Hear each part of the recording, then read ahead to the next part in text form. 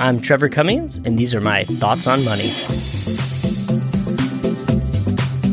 Hello, and welcome to the Thoughts on Money podcast, what we like to call Tom. I'm Trevor Cummings, your author of the Thoughts on Money blog and your host of the Thoughts on Money podcast. I'm here with my friend, none other than Mr. Sean Latimer.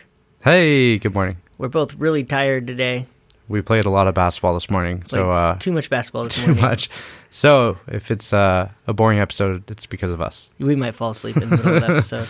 So I'll let you tee us off.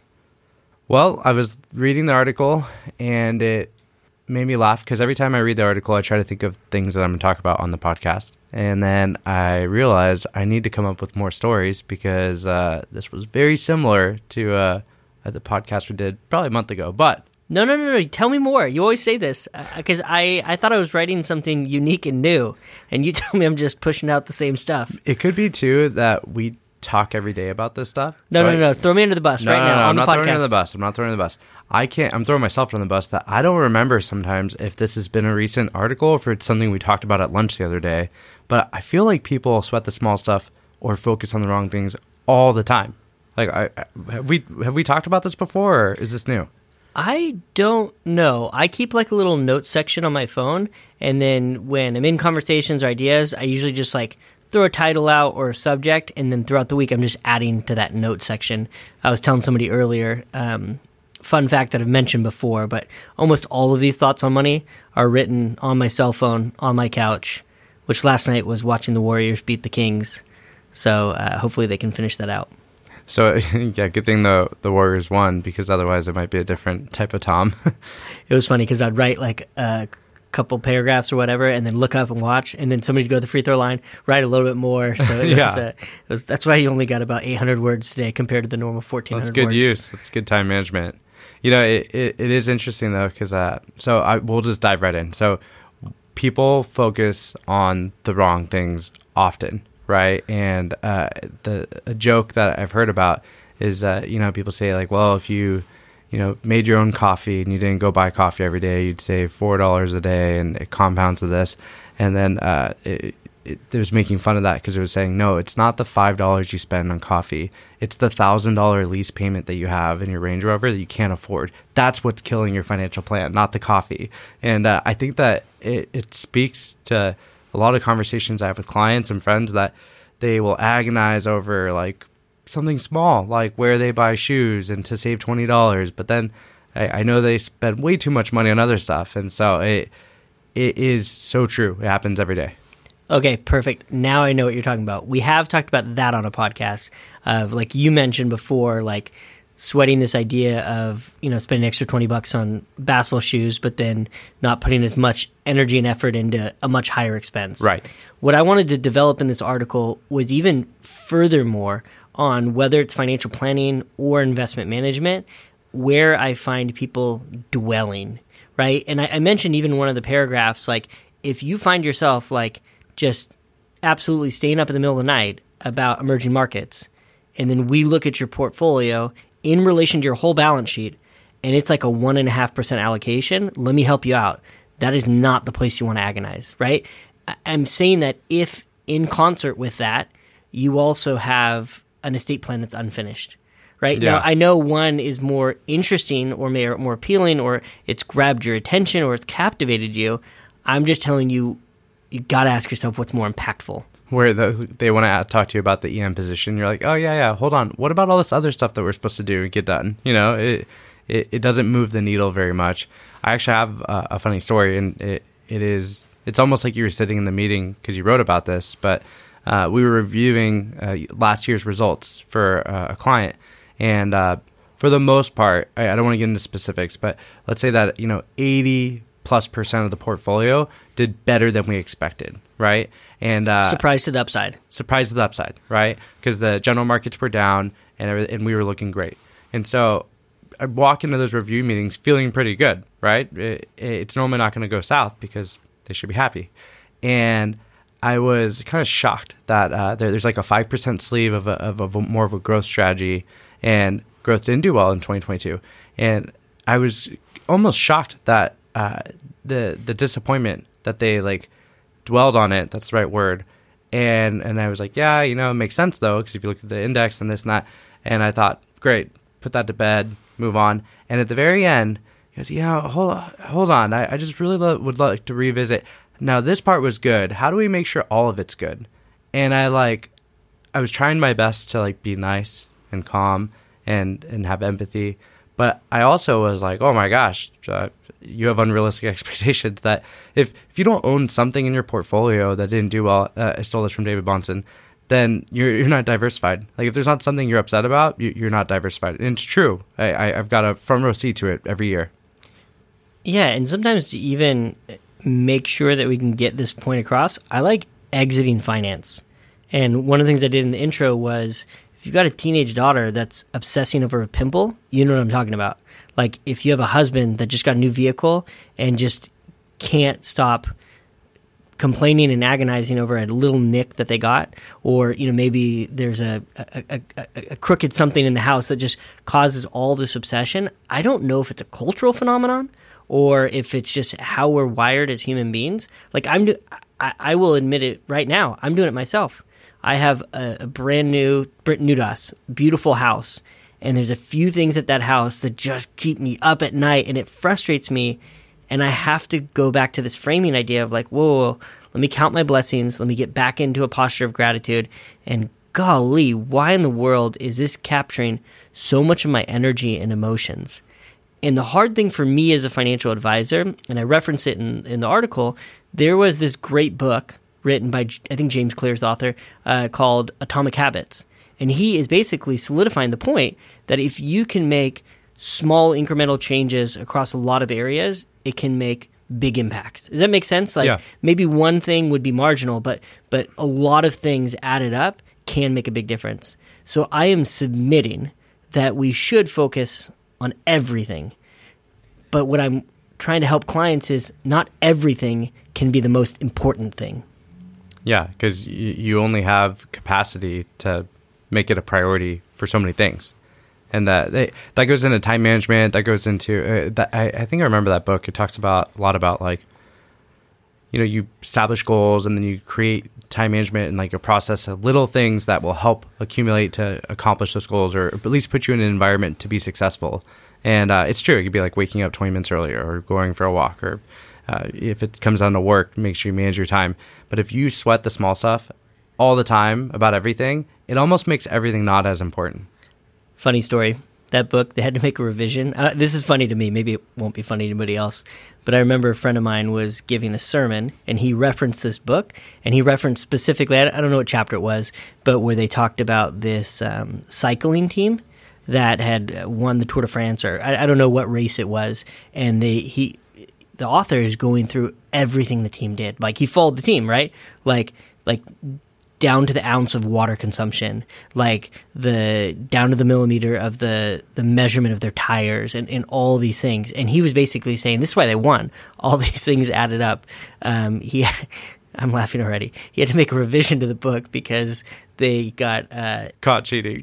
Oh, no! They got caught doping. So I guess if you're not cheating, did he include that in the chapter? I mean, if he's paying such close attention. No, he went back and made a revision. Like, hey, all these truths are still true. Yeah, but I have to at least retell this story a little bit. So yeah, that is pretty funny.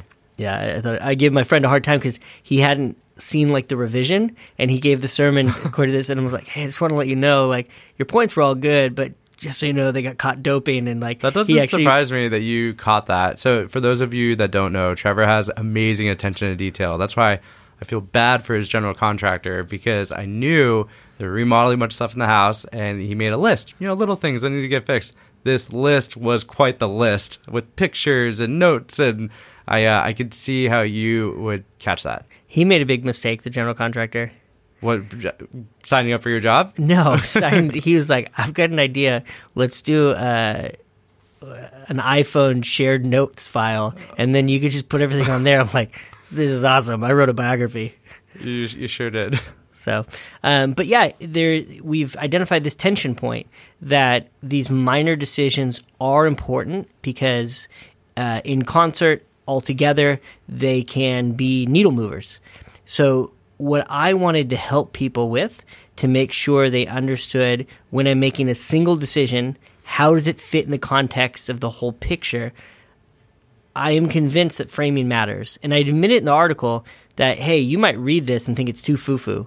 Like it's too up in the air, it's too psychology, I don't know what you want to call it. But I'm telling you, for me, this idea of looking at financial decisions as puzzle pieces is a game changer. And the reason I say that is because when I think of a puzzle, the intent is to complete one whole picture, right? And you can see it on the front of the box. This is what it's supposed to look like. So you know the final objective, right? But then there's all these pieces. And if one piece is missing, the puzzle is like, it's not a puzzle anymore. Incomplete. Yeah, it's just not a puzzle. Like, could you imagine like putting the whole thing together and there's just this missing piece? So all parts are important. But then you also understand, if you've built puzzles before, you start with the edges, you start with the corners. Like, there's this idea of prioritizing as you build this picture.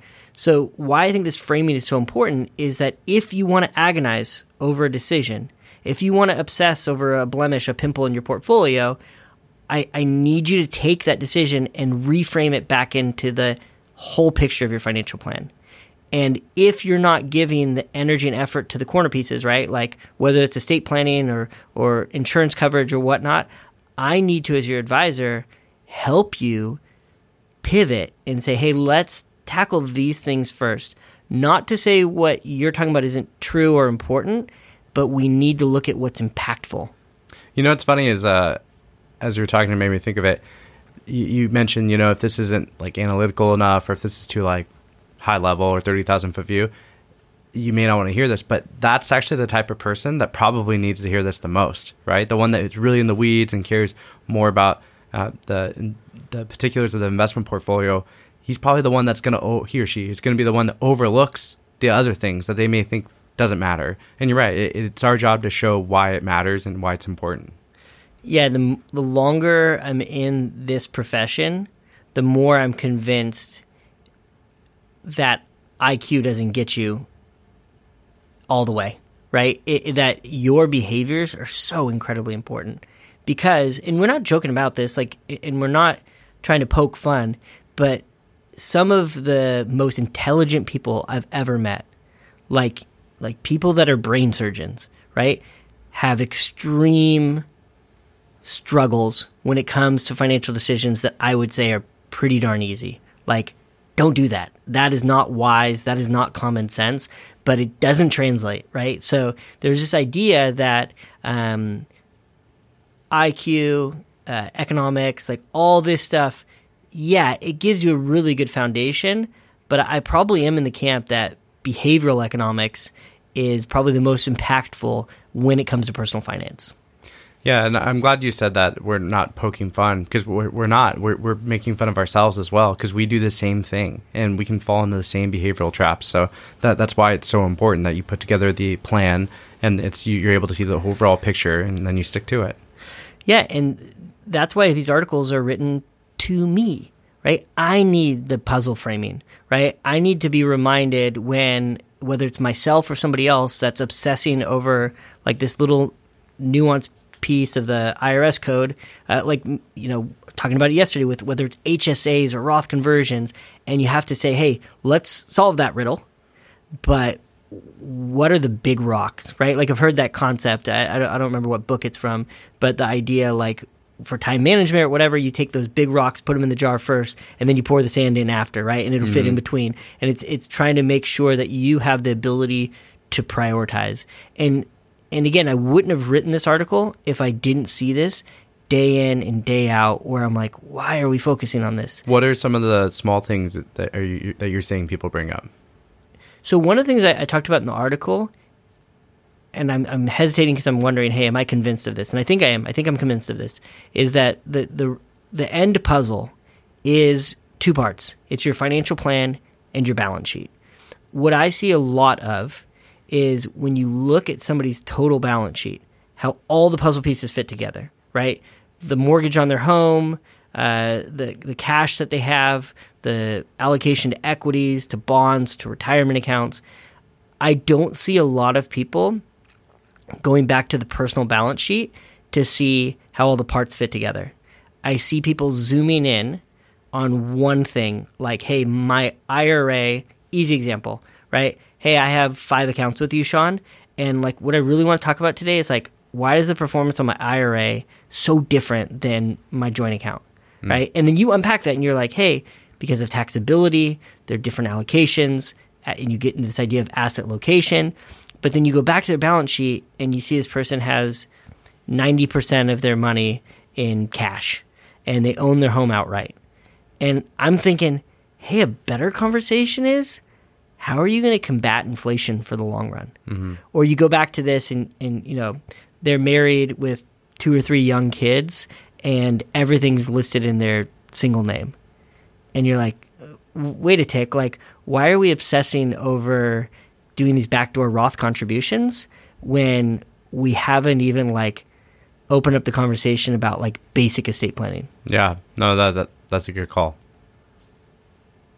So do you think that once you get the estate plan done and the insurance review and you kind of go through the overall financial plan, when is it time to update or revisit those things? Yeah, I think it's progressive. So I think about some of the conversations, I'm trying to think of the best way to articulate it. It almost feels like checkpoints. Like in a lot of conversations I've had recently with probably people that have a surplus of wealth, right? We've checked all the boxes of like, okay, the financial plan works. All the projections and forecasts show like a really high probability that this financial plan is not going to fail. So then I think you can go into like some conversations I had this week on, hey, what are some things that you've always dreamed about doing, Sean, but you didn't know if you could afford?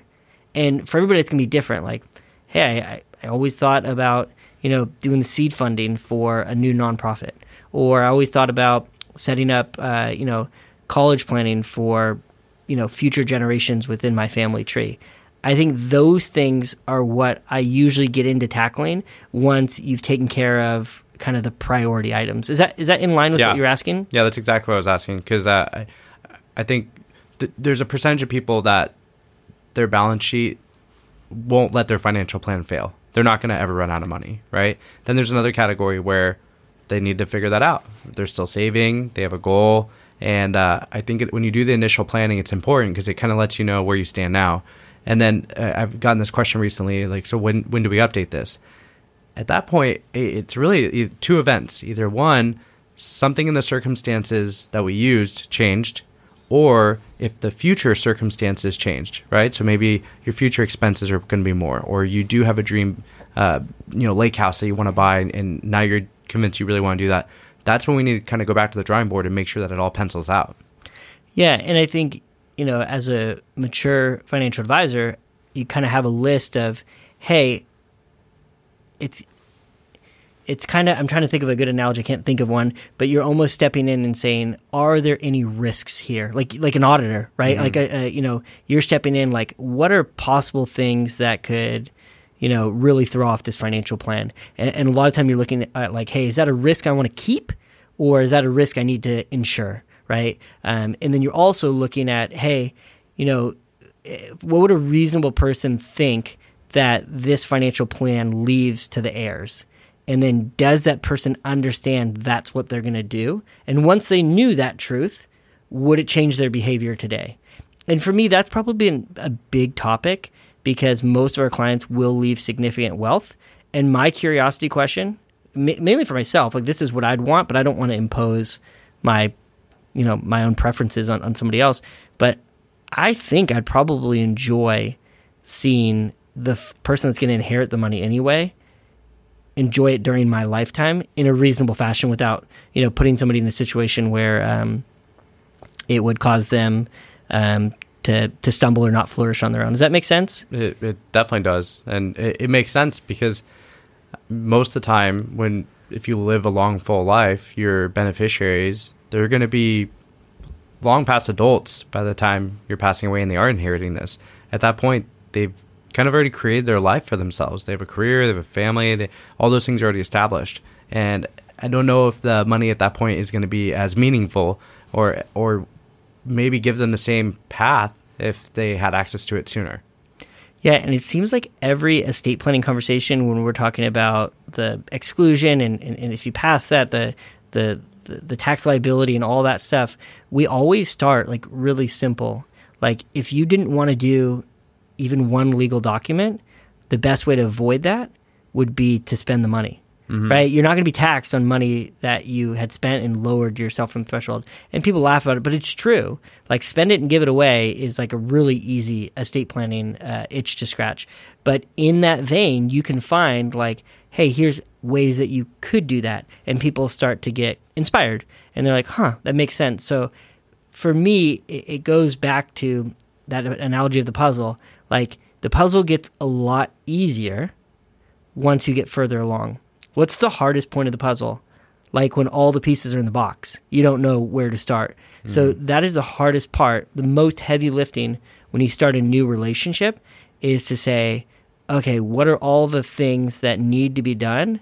And then how do we prioritize those things to tackle them? And I'll add one more thing. This article is really about distractions.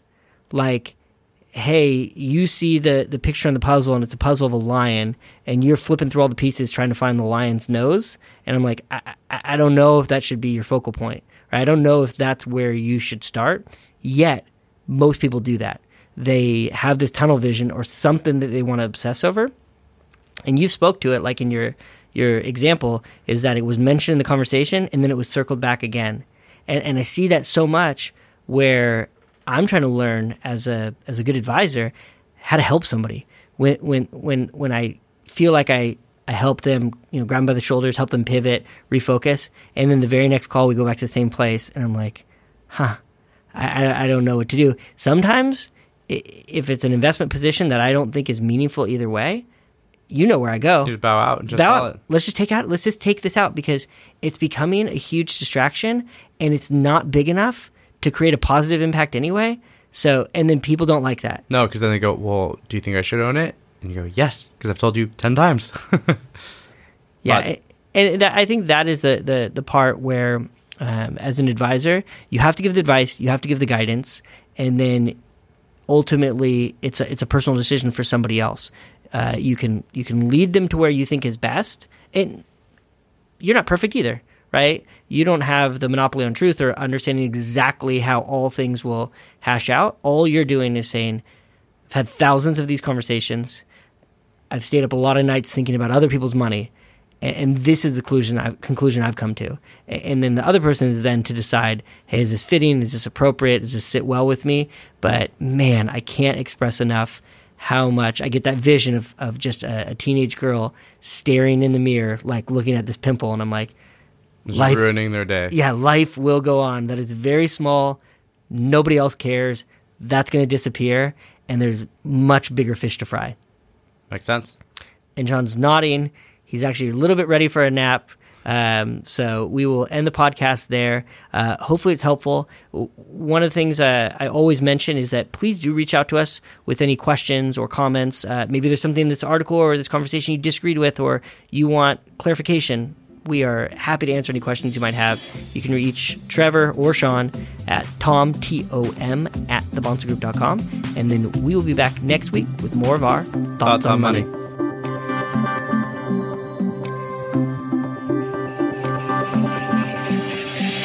The Bahnsen Group is registered with Hightower Securities, LLC, member FINRA and SIPC, and with Hightower Advisors, LLC, a registered investment advisor with the SEC. Securities are offered through Hightower Securities, LLC. Advisory services are offered through Hightower Advisors, LLC. This is not an offer to buy or sell securities. No investment process is free of risk, and there is no guarantee that the investment process or the investment opportunities referenced herein will be profitable. Past performance is not indicative of current or future performance and is not a guarantee. The investment opportunities referenced herein may not be suitable for all investors. All data and information referenced herein are from sources believed to be reliable. Any opinions, news, research, analysis, prices, or other information contained in this research is provided as general market commentary. It does not constitute investment advice. The team and Hightower shall not in any way be liable for claims and make no expressed or implied representations or warranties as to the accuracy or completeness of the data and other information, or for statements or errors contained in or omissions from the obtained data and information referenced herein. The data and information are provided as of the date referenced. Such data and information are subject to change without notice. This podcast was created for informational purposes only. The opinions expressed are solely those of the team and do not represent those of Hightower Advisors, LLC, or any of its affiliates. Hightower Advisors do not provide tax or legal advice. This material was not intended or written to be used or presented to any entity as tax advice or tax information. Tax laws vary based on the client's individual circumstances and can change at any time without notice. Clients are urged to consult their tax or legal advisor before establishing a retirement plan.